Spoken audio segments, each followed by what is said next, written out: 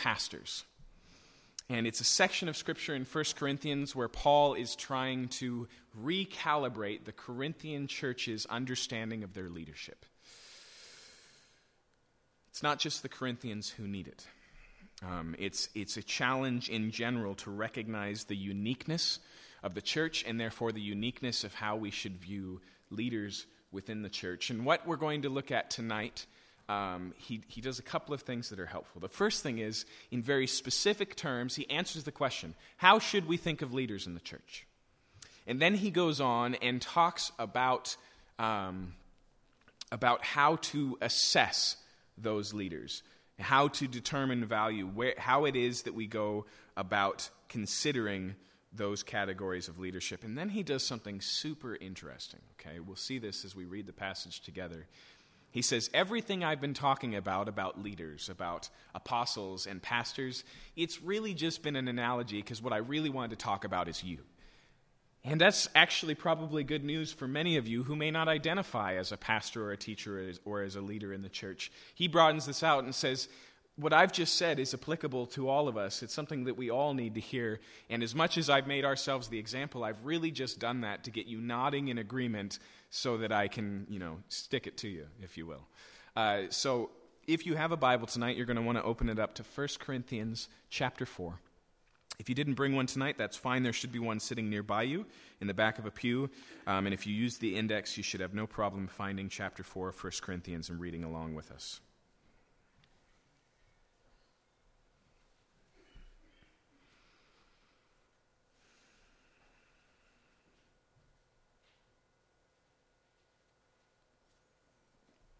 We're going to look at the first 7 verses in this chapter tonight.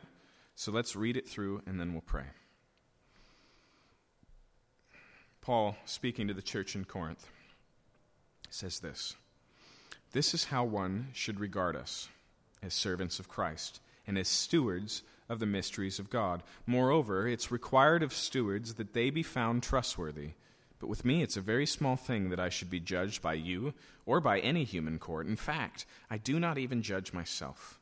For I am not aware of anything against myself, but I'm not thereby acquitted. It is the Lord who judges me. Therefore, do not pronounce judgment before the time, before the Lord comes, who will bring to light the things now hidden in darkness, and will disclose the purposes of the heart. Then each one will receive his commendation from God. I've applied all these things to myself and Apollos for your benefit, brothers, that you may learn by us not to go beyond what is written, that none of you may be puffed up in favor of one against another. For who sees anything different in you? And what do you have that you did not receive? If then you received it, why do you boast as if you did not receive it?" Let's pray.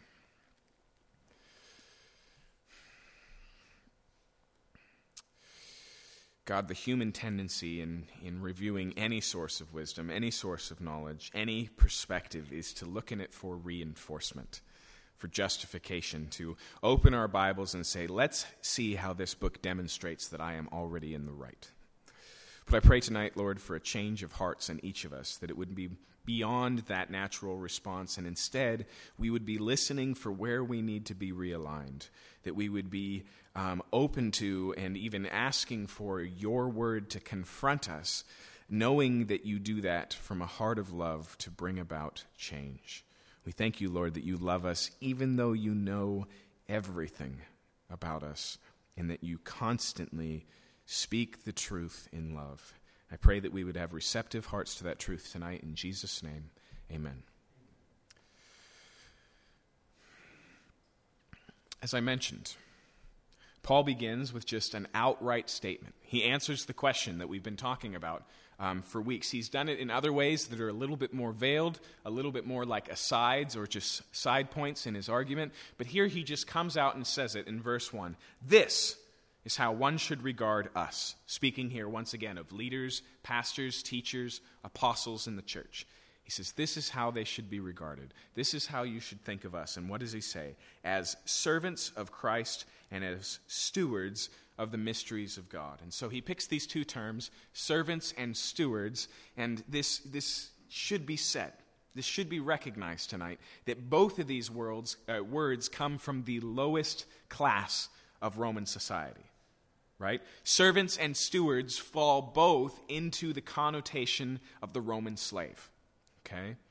This is how he says that leaders and teachers and pastors and apostles in the church should be regarded. Just that in and of itself, if you allow it to bear its whole weight, if you really take the full frontal reality of that truth, is different than what we normally think. It's different than what we normally allow to control our perspective. And most importantly, it's different than anything else. Okay? He could here, and rightly and appropriately say, this is how you should regard your leaders as authorities. Okay? Now, I recognize we're not always comfortable with that word, but leadership and authority go hand in hand. When he uses the word servant, though, it's very rare that it triggers that word authority, is it? He's swinging to the other side of the spectrum. He says, if you really want to understand leadership, you can't start with authority. In fact, he's already complained. Look, he says earlier in this passage, you think that you belong to these people. And so you identify, you align yourself with, you put yourself under the umbrella of this people. And he says, you have it backwards. They belong to you. These leaders are God's gifts to the church. They've been given to you. And now he changes it up and realigns it again with this word servant, with this word steward. Now, even the Greek word that he uses for servant here is one of many we find in the New Testament that we translate in English as servant. Okay? And so, for example, there's the doulos, which is like the bondservant. It's just a very standard word for servant. Or we saw last week the diakonos, the deacon, the minister, this word. But the word here is a different one. In fact, most of its uses in the New Testament doesn't apply to servants at all. It's military version, and it's translated officers. But when it's used outside of a military assessment, it always speaks of a servant in just the most general and basic terms. In fact, there's a passage that utilizes this word that I find very helpful in trying to understand it. Now, just as an aside, because some of you are Bible students, and you may know already that this Greek word is huperetes. And so what some pastors will lay out is the huperetes were the under-rowers. You know how old boats had the oars built into the sides, and some people were down below rowing the boat? That's what some people say this word means. Unfortunately, we don't have any place in all of our Greek literature where it's used in that way. Okay, so I don't want to mislead you. But we can be clear that it's this general term, and like I said, our author, Luke, who is a classic Greek speaker, and everybody agrees that the Greek of Luke and Acts is some of the highest in the New Testament, he uses this word in a particular context, and it's a surprising one. Okay, I'll set the stage for you. Luke chapter 4. Jesus is teaching in his home synagogue. Okay?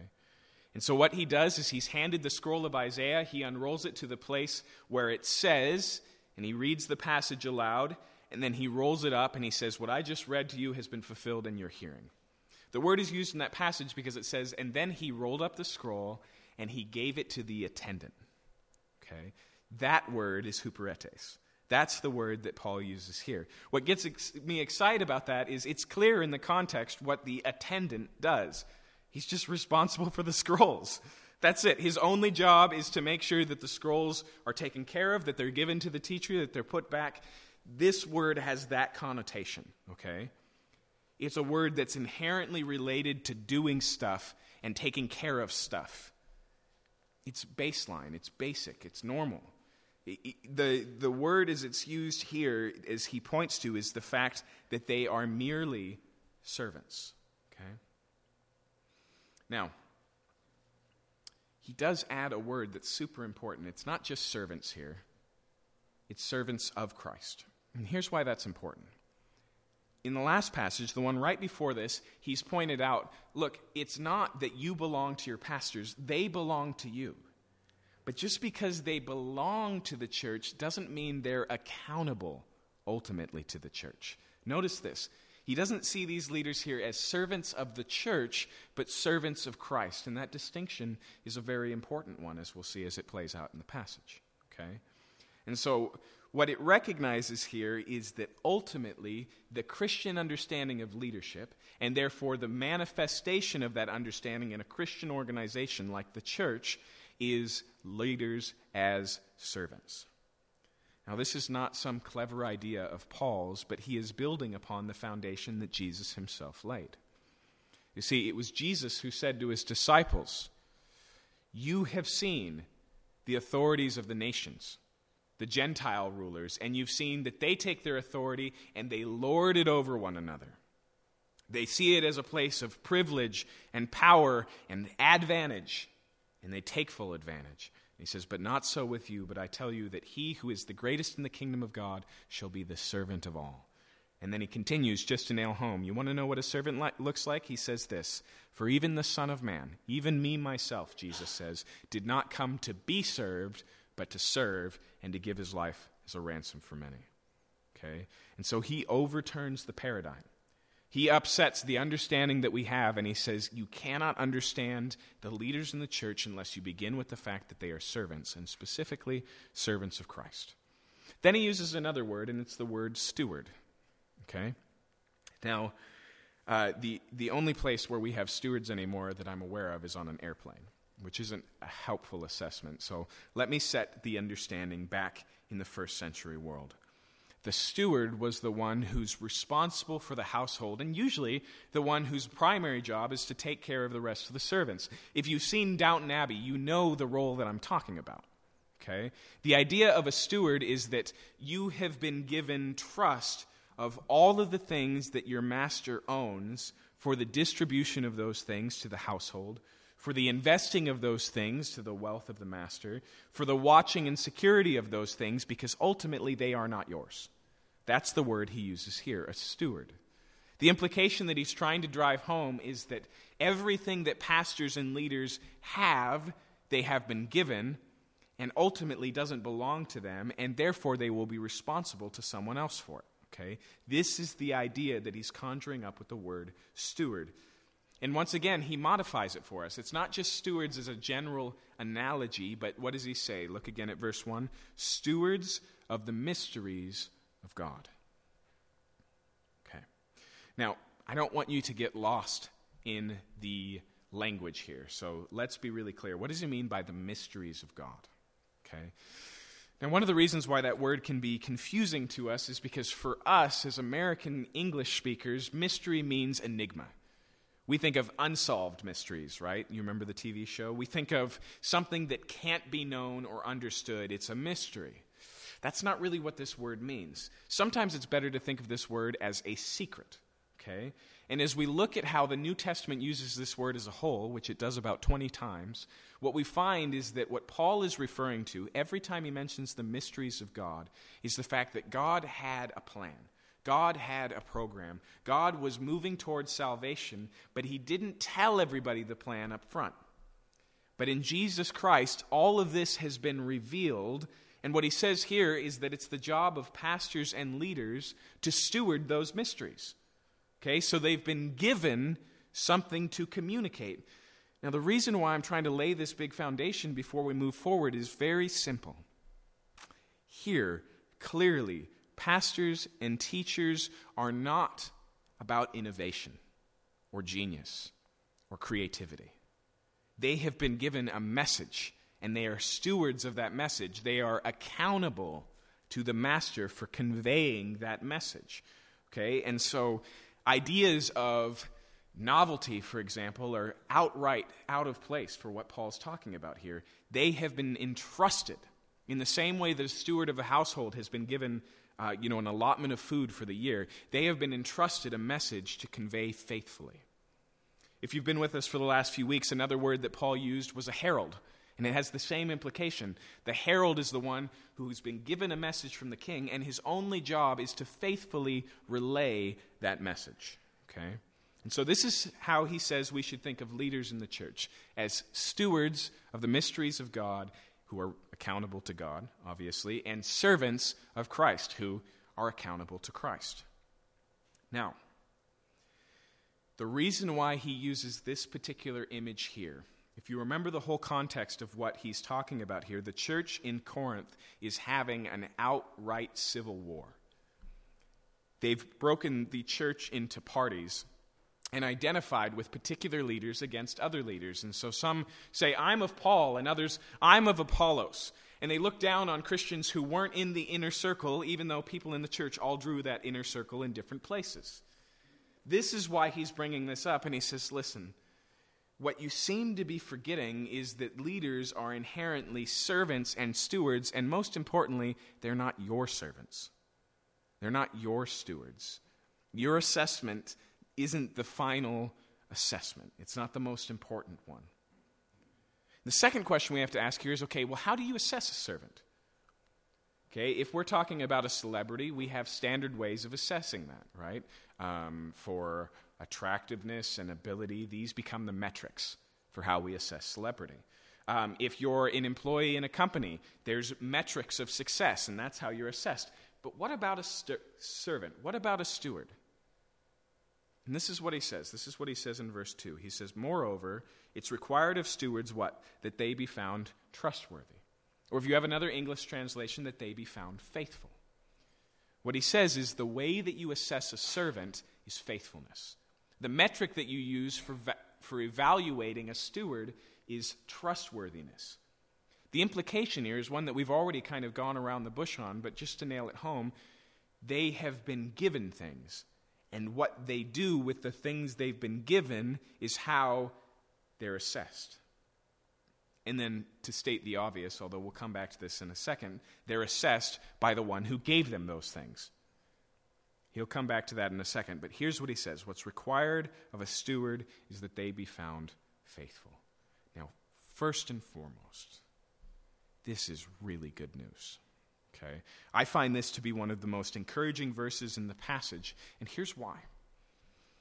Because when we assess anything as human beings, it is inherently comparative. Meaning that when we assess the value of one athlete over another, we assess him in relationship to these other athletes. Okay?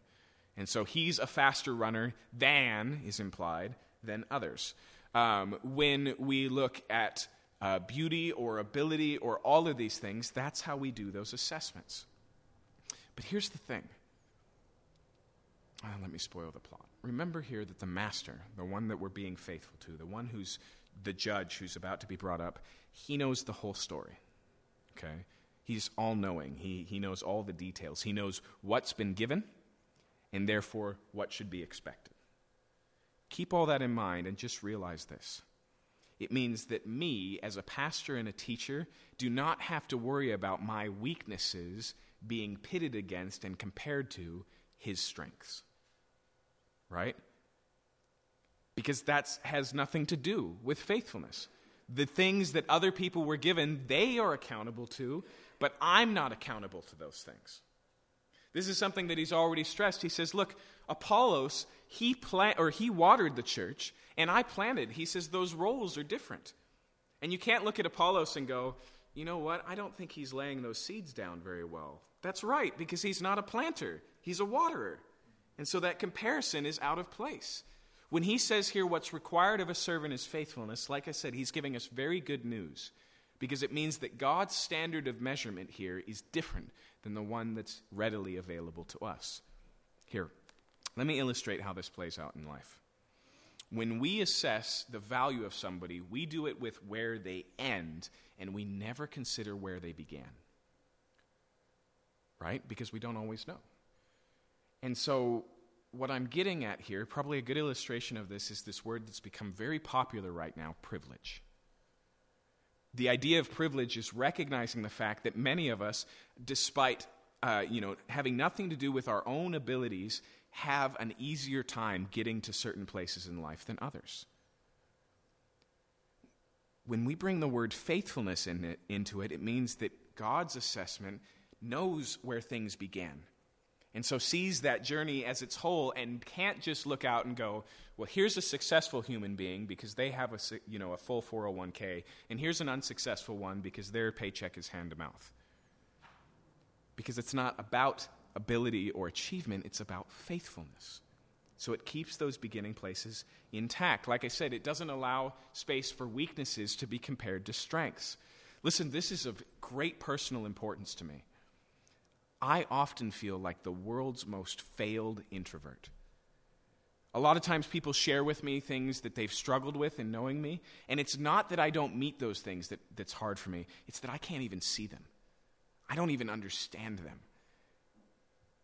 And even as I read this passage again this week, I just had this relief where it's like, you know what? I am who I am, not as an excuse, but that's the standard of measurement. And so I don't have to be measured against Mr. Extrovert. And for those of you who came from broken homes, the reality of the way that you moderate, for example, your anger and how that manifests is not compared to somebody who had a completely intact and loving family wrapped around them the reality is some of us are more rough around the edges because we've been roughed up, right? What's required of a servant is faithfulness. That's the guideline. That's the standard. That is so relieving to me. Now, as a side note, some of you may be saying, well, yeah, that might all be true, but Paul here is talking about leaders and pastors and teachers. I don't identify as any of those things. I'm just a Christian. Listen, what Paul says here about leaders being servants is true. Being stewards is true, but it's also true of each and every one of you. Okay? We need to recover in the church this word vocation. And sometimes when we use the word for vocation or when we use the word calling, we use it in such a narrow sense. And so I'm called to be a missionary is acceptable. I'm called to be a pastor or a church planter. Or when we think of vocation, we think, well, there's God jobs and then there's jobs. That's not how the Bible sees it. The reality is you too are servants of the Lord. Is that not how Jesus speaks?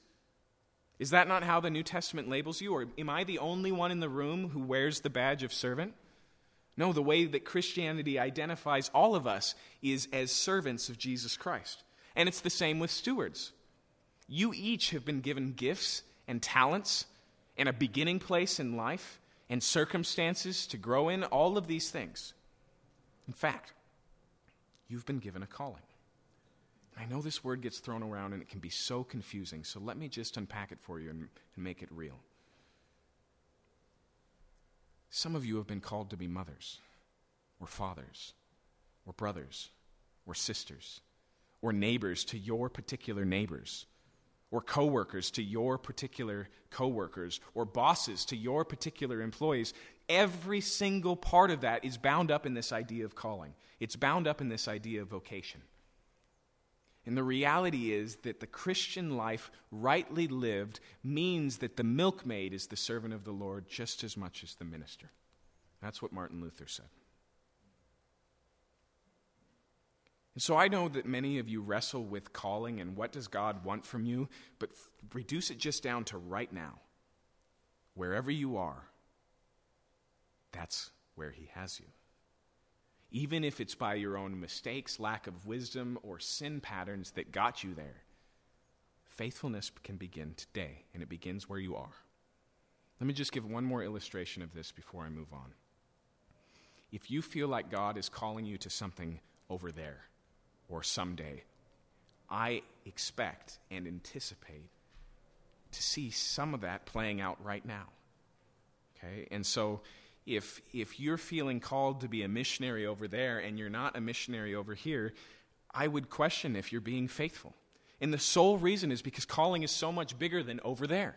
It's so much bigger as tomorrow. It's so much bigger as grown-up ministry or something. I don't know. I don't understand why we get hung up on these things, but I know that we do. The reality is faithfulness in the context of this passage is a present tense reality, not a tomorrow, not when I graduate, not when I finally have my life in order, not when my finances are finally balanced out. Faithfulness now. In fact, money is a good illustration of this. This is what Jesus says. He says, don't be fooled. He who's faithful with little will be faithful with much. Faithfulness. And all he's saying is, look, if you really have a hard time with $100, do you think it'll be easier with $1 million? If you use your money in a way that glorifies God when you have little, of course, you'll continue to do it. But if you don't now, why do you think it'll change when you have more? Have you not watched the people who win the lottery? Does $1 million in your pocket suddenly make you wise with money? No, because you're the same person. And so faithfulness is a present tense reality. And remember, you don't have to be compared against Mr. African Missionary or Mrs. Incredibly Gifted at Evangelism. What's required of you is faithfulness in the gifts and talents and ability and personality and calling that God has given you. Now, is that not good news? So where do we go wrong? Why doesn't that always sound like good news? Why does the idea of being servants come so bad? It's because of what Paul says next. Listen. He says in verse 3, "But with me it's a very small thing that I should be judged by you or by any human court. In fact, I do not even judge myself." Here's what he recognizes. That there are three courts, three places that the assessment comes from. Others, ourselves, and then ultimately he'll point to the Lord. And what he says here is, I don't put much stock in the courts of men, in the opinions of the public. And he says, I don't even put much stock in my own conscience. Now, we'll clarify that in just a second, but I want to hammer this truth home first.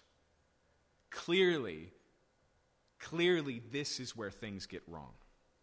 Okay? The reason why we get so scared about what it is that God wants of us in our life, the reason why the idea of judgment at the finish line, as we saw a few weeks ago, gold, silver, and precious stone being tested by fire and making it through, wood, hay, and stubble being burned up, the fact that our whole life will be evaluated, the real thing that trips us up in this has nothing to do with the judgment of God.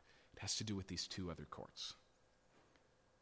It has to do with how prone we are to relegate ourselves merely to the court of public opinion, or how prone we are to be self-satisfied in the fact that, well, I don't feel like I did anything wrong. I'm satisfied with what I'm doing. Or, on the other hand, to be constantly in fear and trembling because your conscience is so shaken. Now, if clarity is needed at any portion tonight, it's right here. Because just read these verses on their own. Imagine this is the only Bible you had. Paul says, I don't think very much of what other people think of me, and I don't even judge myself. What does that do?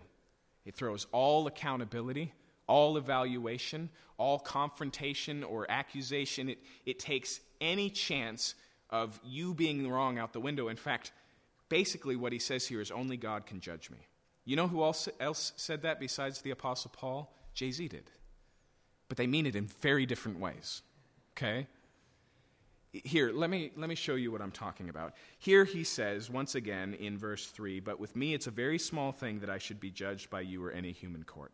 This is not about accountability. I said it before the sermon started, and I'll say it again. You need other people. In fact, you need other people's perspective of where you're going wrong. Here's one way I know this. Here it sounds like he's saying, pay no attention to the judgment of man, but what happens in the next chapter? Chapter 5 of 1 Corinthians, Paul says, "Now I've heard that there's a man in your church who is now sleeping with his mother-in-law." And he says, this is not to be. And then this is what he says in verse 3 of chapter 5. "For though absent in body, I'm present in spirit, and as if present, I have already pronounced judgment on the one who did such a thing." Is that clarifying for us just on what Paul can't mean in chapter 4? He clearly can't mean that judgment is outright, that it can't be part of it. We could say the same thing about Jesus' Sermon on the Mount. Maybe you're here, you're not a Christian, and the only thing you know that Jesus ever said was, "Judge not, lest you be judged." Have you read it in its context? Have you read the rest of the Sermon on the Mount? Because he spends a good deal of time on talking about how to evaluate the difference between righteousness and wickedness, between hypocrisy and real reality. In fact, just a few verses later, he says, "Do not cast your pearls before swine." When he gives a command like that, what's the implication? That you will know a swine when you see it. Evaluation, right? But more importantly here, the New Testament makes very clear that you need the evaluation, the assessment, even the confrontation of other people. Maybe no passage makes it clearer than in Hebrews chapter 3. Don't worry about turning there, but just listen. Okay, the author of Hebrews here is giving a warning. He's giving an exhortation, of which the book of Hebrews is kind of chock full, by the way. If Hebrews was a chocolate chip cookie, warnings are the chocolate chips, okay? They're everywhere. And sometimes we can't even tell how they fit the context. It's just like, I've been talking for 5 minutes, time to give another warning. That's what it feels like. Listen to this one, though, in chapter 3. This is what he says in verse 12. Take care, brothers and sisters, lest there be in any of you an evil, unbelieving heart, leading you to fall away from the living God. But exhort one another every day, as long as it's called today, that none of you, listen, may be hardened by the deceitfulness of sin. So what is the risk that he's trying to warn us? When he says, take care that none of you succumb to an evil and unbelieving heart, where does that come from? From the deceitfulness of sin. What he's pointing out here is that on our own, we have a tendency to live our lives in such a way that we become blind to bad behavior. Live our lives in a way that we can't even see the worst part of you. You want to hear a scary truth? The thing that's most wrong with you, the thing that's the most idolatrous that you do, the thing that is the most offensive to God, you're not aware of, I promise you. Because that's what sin does, according to the Bible. Sin blinds us. And so what does he say is the solution to that? He says, take care. How? By exhorting one another daily. You see, the perspective of other Christians and them confronting you in places where they're concerned for your sin, this is to be a daily, normal exercise of the church. You want to know why the ideas of confrontation is so scary to us? Because we wait till it builds up and it's huge, and then we pounce out, like an intervention. We just pounce out and sit it all in their laps. But we need one another. And so Paul's not saying, hey, I'm unaccountable, and you should be unaccountable too. But he's saying, even if that court of opinion exists, it's not the final court. It's not the most important one. And once again, you know this to be the case, because what happens when public opinion becomes the final court, the place where you get your validation, your justification, and your testimony of innocence? You begin to cater to the crowd. You begin to perform. You begin to live in a way that stops thinking about what's right and thinks about what's rightly applauded. Stop thinking about what's good and starts thinking about what's good publicity. And so Paul recognizes here, look, I don't think very much of public opinion. He says effectively, I'm not here for a popularity contest. I don't really care that you think Apollos is a more eloquent speaker than me. Not because, once again, he's somehow arrogant. In fact, there's only one other court that we tend to get screwed up on, and that's this one. Because what does he say? He says, I don't even judge myself. Listen, I always feel weird saying this because it seems like a weird thing, but the most depressed I've ever been in my life was 4th grade. That's probably a good thing. I understand that. I appreciate that. For those of you who have really struggled with dark things, I'm not trying to put myself on par. But it was a rough time for me. And somehow, in the follow-up of that, the way that I got out of it was I just went, I don't care what people think. I'm happy with who I am. I'm going to be myself and just give everybody the middle finger and just live. And for a while, it worked fine. In fact, there were times where I was scratching my head because I was better liked and more popular in that category, but ultimately it was a trap. And here's the reason. It's because it's not just the opinions of other people that are fallible. It's the opinions of people, of which I am also one. And not only that, listen, one of the things that makes public opinion so irrelevant to your life is bias. What they want most out of you is what's good for them. Not what's good, but what's good for them. You're also biased. Part of that blindness of sin, part of that reality is that we have a tendency to side with ourselves. This is why when somebody comes with accusations, you stop listening, your inner lawyer kicks in, and you're already building a case for innocence, right? Because we're constantly convinced that we're not the ones in the wrong, that we're not the problem. Or there is another way that a calloused conscience responds. A conscience left to itself, if it's the final arbiter, it becomes oversensitive. Just like a bad burn does, right? Where now normal things are painful. When Paul goes on later in this letter and he says, listen, eating the food that was offered to an idol is nothing because idols are nothing. How does he say we should respond? He says, but some people's conscience is too weak. He doesn't say the ones who avoid are the mature ones. He says they're the ones who are weak. And it's not just that they should, not offend their conscience, but also that their conscience should mature, that it should grow up, that they shouldn't be so bothered by these things. When he says here, I don't even judge myself, he's recognizing the fact that if that's the place you look for value, if that's the place you look for determination of justification, ultimately it will let you down and lead you astray. Now, don't those two things kind of cover the whole of human life? If you answer the question, how do I know that my life has meaning? How do I know that my life is valid? How do I know that I'm really a good person? Are those not the two primary courts we appeal to? Take the artist.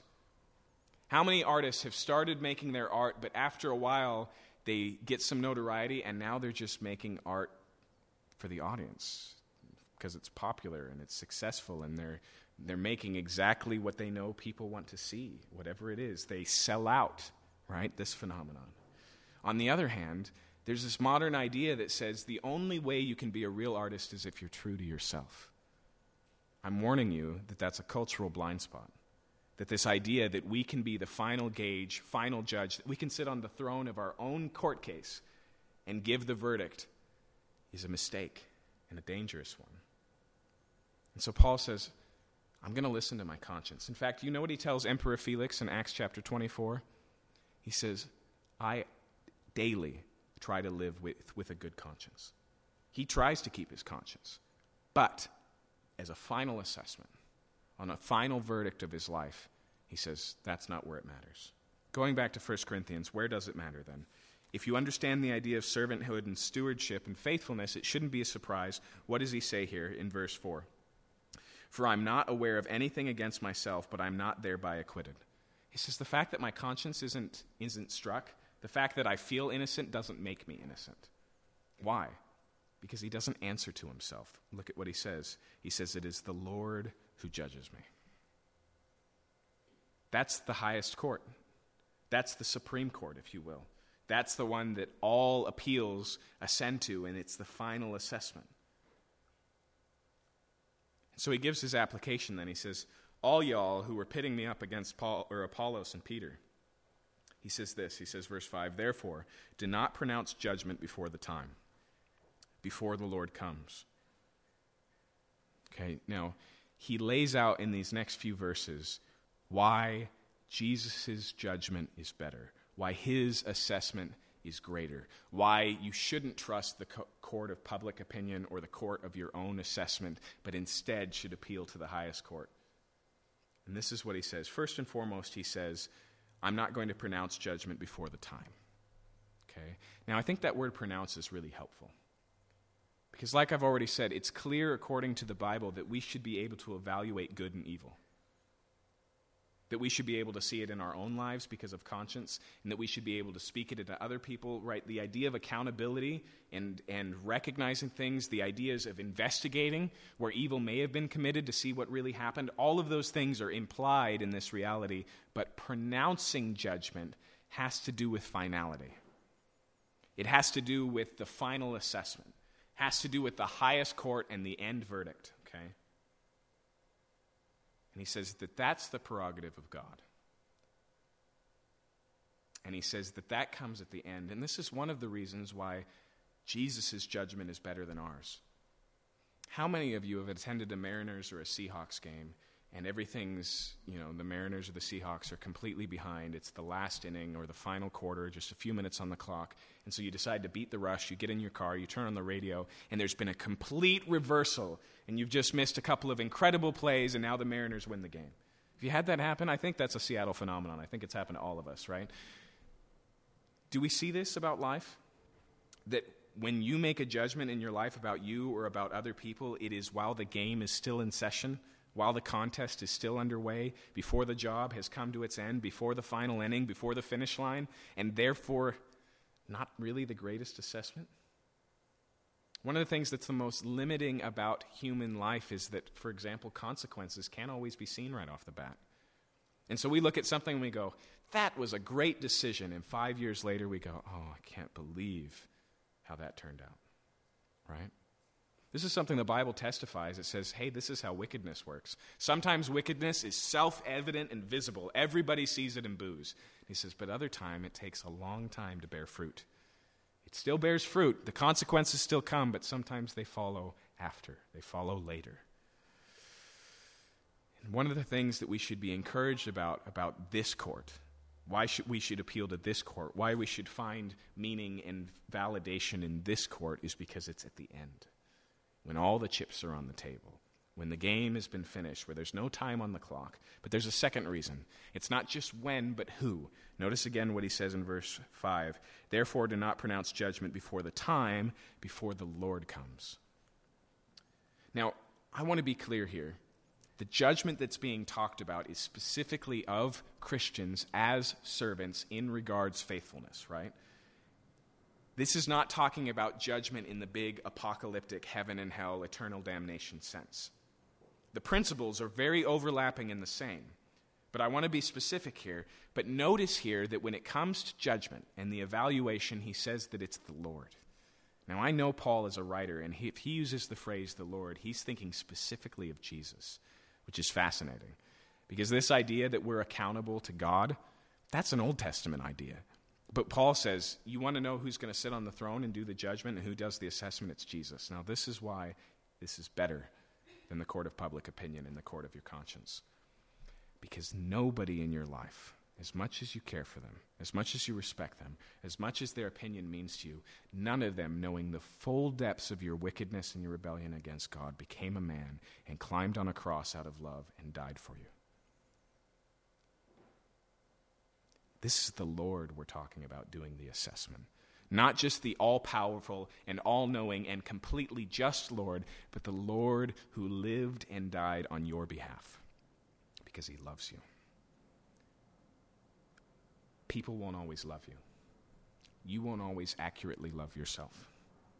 Jesus does, and he's demonstrated it by dying on the cross. This is why it's a better court.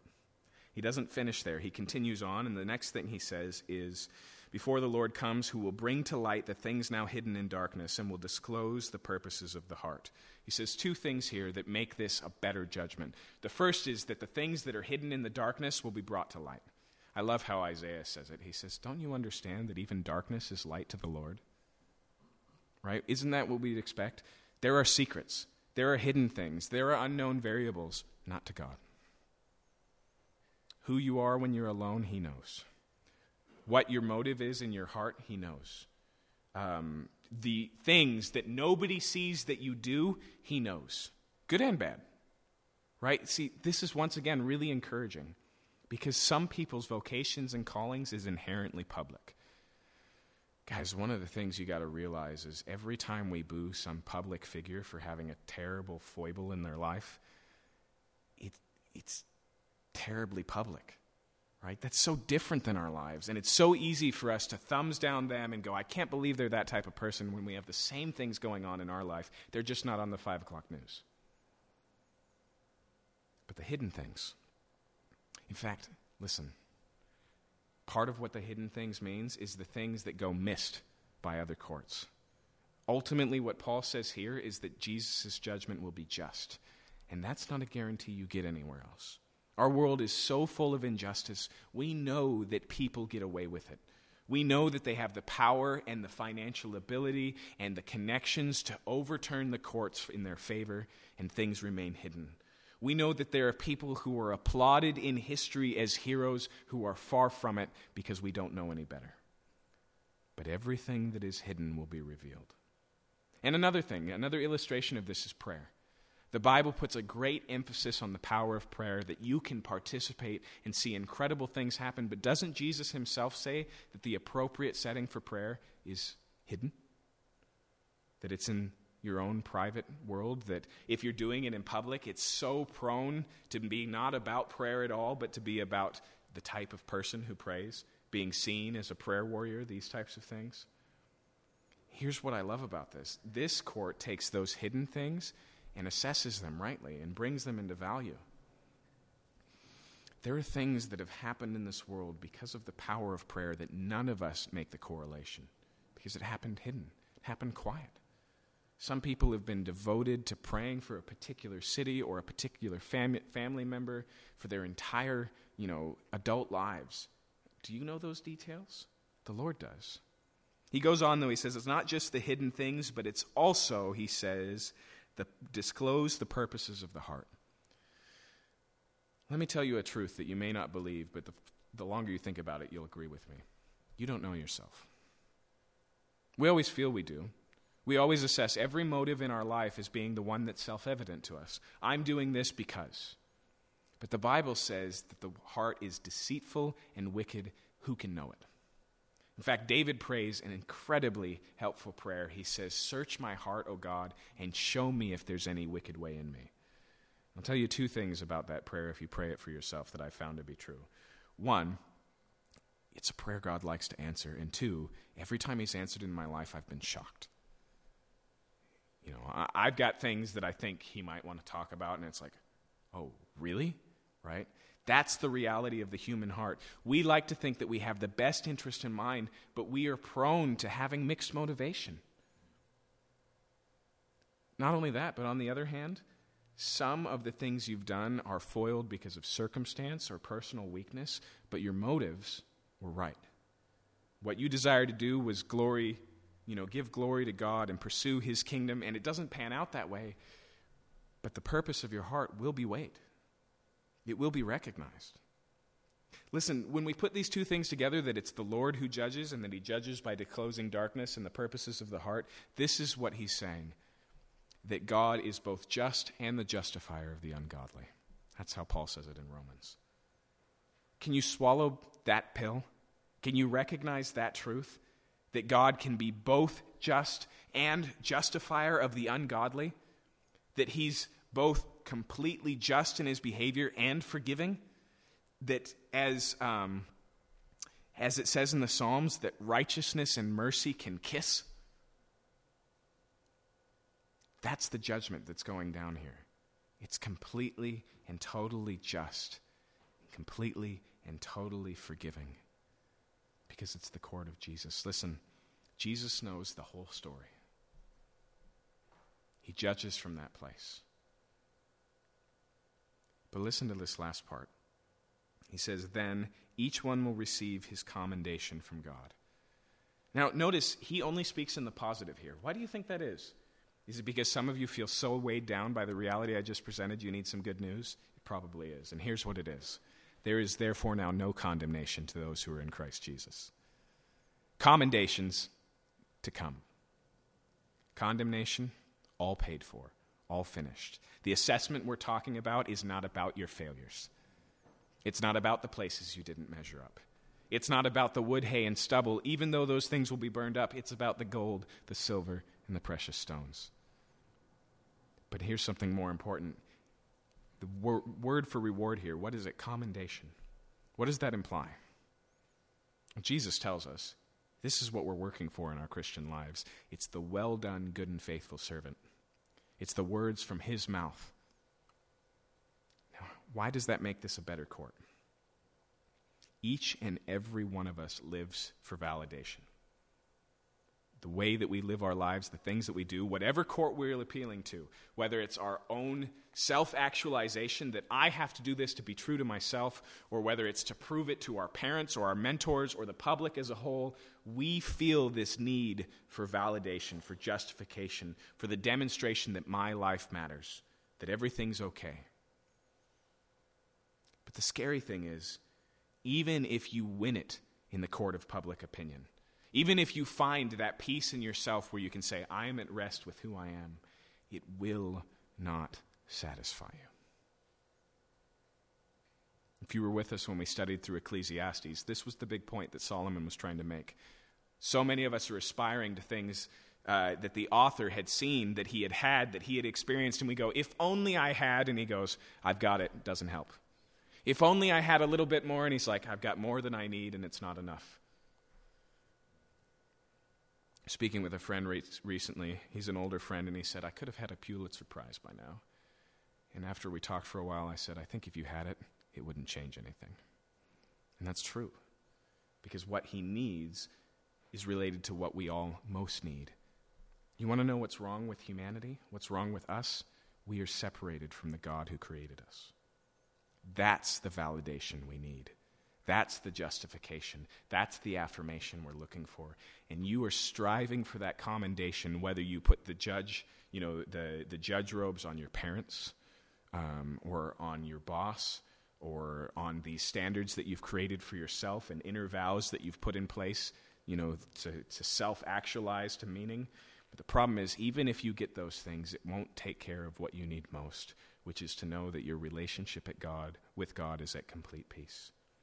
That's why the New Testament doesn't have to, like other religions, offer up all of these bits and baubles as rewards.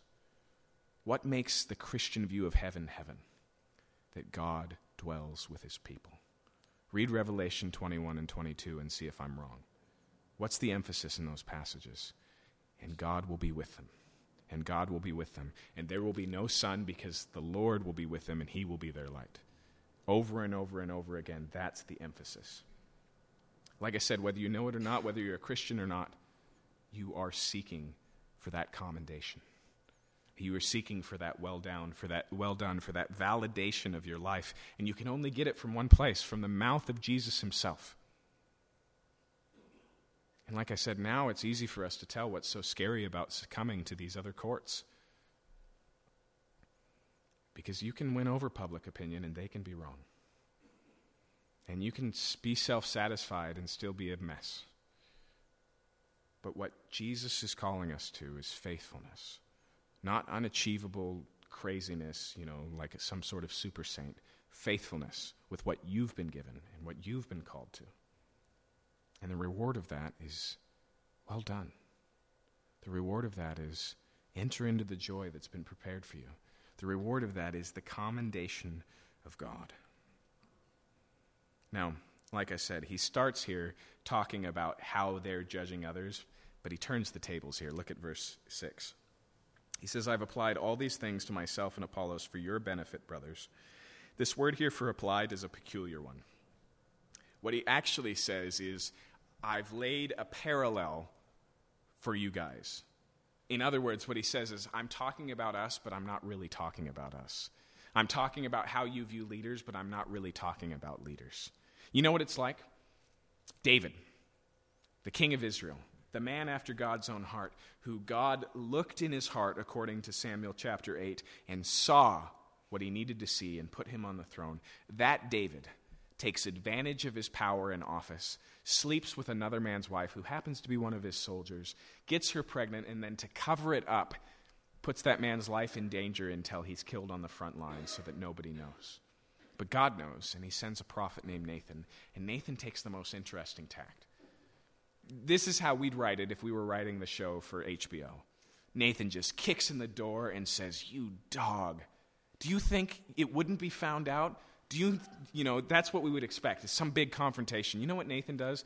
He goes, hey, David, I'd like to tell you a story about a sheep. David's a shepherd. He cares about sheep. And the story is really David's story, but being told as if it's not David's story. And David jumps out of his chair and says, I tell you that man will die. And Nathan just says, David, I'm talking about you. And he's instantly convicted, right? He catches all of the injustice of the situation and then sees he's really talking about himself.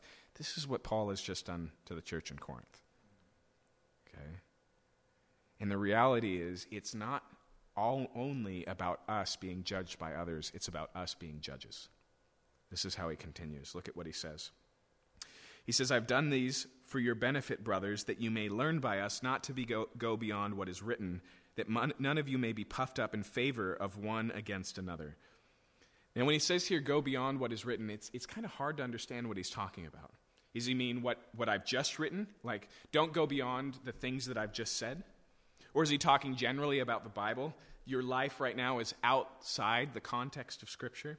What makes the most sense to me is what I have written from the Old Testament. If you've been with us the last few weeks, he's quoted over and over again the Old Testament to make his case, and they've all hammered the same point. Do not boast in anyone but the Lord. It seems that's most likely what he's talking about, and if you're curious why I think that, it's because the word here, graphe, Paul only uses it of the Scriptures, ever. He never uses it of anything else, and so I'm just trying to be consistent in my interpretation here. But what he says is, this is about boasting. In fact, isn't that what he says next? He says, don't go beyond what is written. How? Again there in verse 5, that none of you may be puffed up in favor of one against another. So he turns the shells here and he says, the real issue is not with what you think of me, but in how you think about what you think of me. The real issue is not about how I receive in my heart your judgment, but the fact that you are making judgment. It's that proclamation. And he says, the problem is that you're prideful. The problem is that you're boasting. The problem is that you're puffed up. Let me nail this home for you. Anytime we make ourselves judge, we forget very important details. Okay? The first and primary is that we are not better than the one we're judging, which is built into the idea of judgment. Here's how he gets to the heart level here. Look at the question he asks. He asks 3 questions, all of them rhetorical, all of them about the Corinthians. He says, first, for who sees anything different in you? He says, who's made a distinction between you and others? What court have you succumbed to that's made you superior enough that now you can judge others? Right? Is it public opinion? People applaud you, and so now you're known as a critic, and when somebody does something bad, everybody turns and goes, I wonder what this blogger's going to say, right? Is it your internal perspective, and you say, hey, man, I've never done anything like that, so you are a horrible person. He's already shown that those courts have no hope for us and no reality. You see, inherently built in the idea of judgment is not just, I haven't done what you have done, but because I haven't done what you have done, I'm better than you. It's built into it. And he says, who made you superior? Who appointed you to this office? Who elevated you against other people? And then he takes it deeper and he asks this question. He says, what do you have that you did not receive? Remember that gift, those gifts and those callings and those talents and personalities and vocations that we've all been given? You've been given them. And so you say, man, I have never treated anybody like that. But so much of that reality is not just your personal decisions and willpower, but the circumstances that you grew up in and all of these things. We look at another person and we go, man, that guy does not have the ability I have. That is not a good place to go. That makes me better than him. The abilities are God-given. See, I've been trying to think about how we could change this up in the Olympics. And all I can think of is, and even this would fall short, but it's the difference between having one big Olympic race instead of doing that where it's just the finish line, right? What if we take 2 people who have never swam before and they start and we follow them for 6 years, and at the end of the 6 years we ask, who swims further than that first time? That's getting closer to the reality, right? Because it has that place from where it came. But even there's the reality that swimming's built on genetics, and some of us, like Apollo, Mr. Apollo, have very, very large fish-like feet, right? There are these elements that you can't deny that go into what makes a good swimmer. But the point is for us tonight, what do you have that you didn't receive? What is it that you hold over other people and say, this is evidence that I am better than you and that you're falling short of my standard? And then just to nail it home, he says, if then you received it, why do you boast as if you did not receive it? Here's a wild thing. You want to know what judgmentalism is? It's boasting. We think we're saying something about someone else, but every single time we're saying something about ourselves. And he says there's no room for boasting. And so it's not just about boasting in other people. I'm of Paul, I'm of Apollos. It's I'm the type of person who stands with the type of person like Paul. I'm the type of person who knows a good teacher when I see one.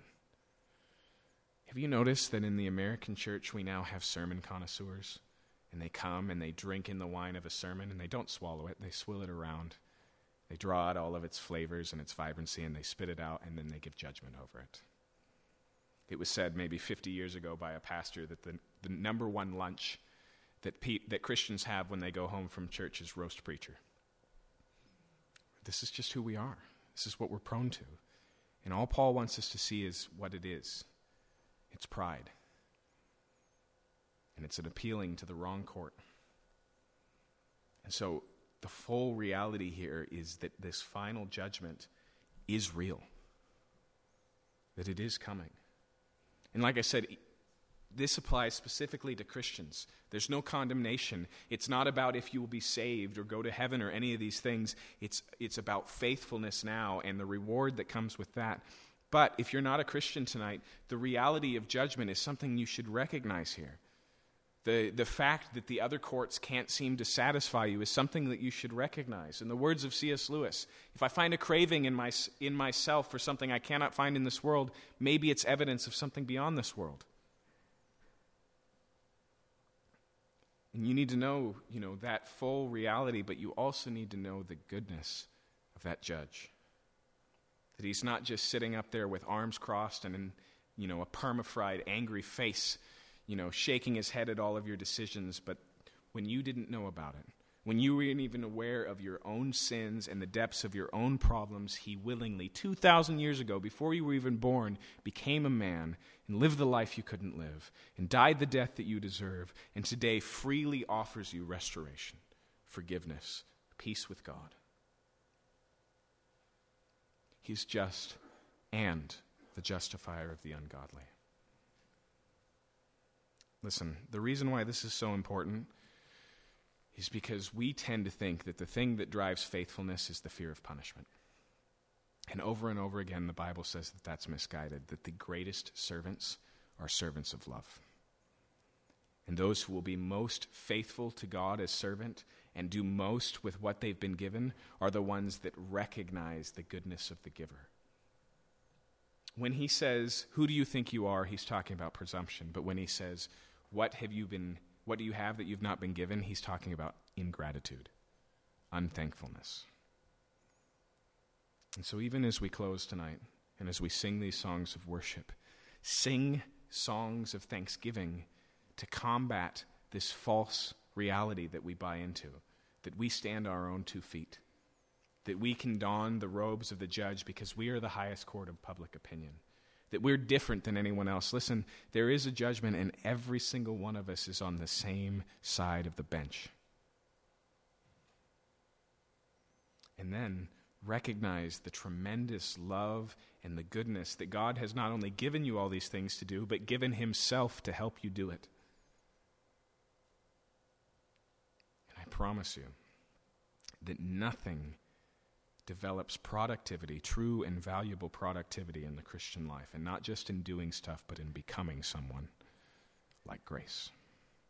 Like the fact that God has freely given and freely offered when you did not deserve. Nothing spurs on faithfulness like the fact that God has been faithful even when we were faithless. Let's pray.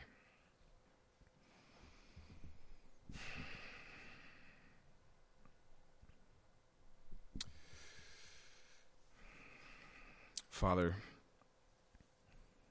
we're prone sometimes to be satisfied in the opinions of others or the opinion of ourselves, to sit back on our lees and settle for less than what you have for us. And we're also prone to be completely crushed by the opinions of other people, to be driven to people please, or aspiring to, assuage our conscience by our own works.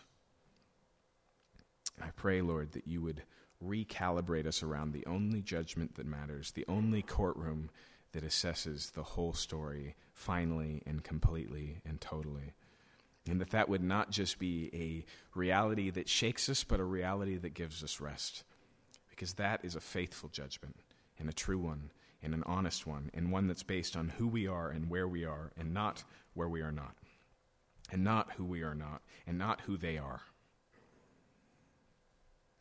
I pray, Lord, that this would free us up to be faithful where we are, because you've placed us here, and because you've given us the things we need. You've made us a steward of good things. You've prepared beforehand good things that we should walk in them.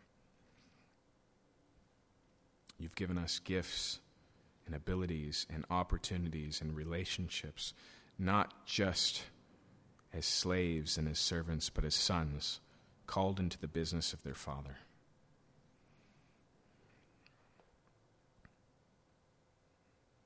We confess, Lord, the tendency we have to climb into the dock, climb up and put on the robes and pick up the gavel and try and do what we can never do. Be God.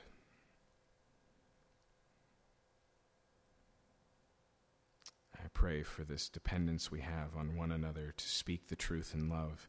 I pray that it would be that and not judgment, that it would be humility and gentleness and not pride and boasting, that it would not be divisive but uniting, Lord, that what we would have in the church of Christ is a family that's in it together, helping each other, raising up one another's arms, praying for one another, so that we all may fulfill the fullness of God's will for us as a church. We ask all these things in the name of Jesus Christ, our Lord, who will judge us, but who first came to die for us, who loved us so much that he laid down his own life and invited us into relationship with him. We lift up these things to you in Jesus' name. Amen. As we respond tonight, come and partake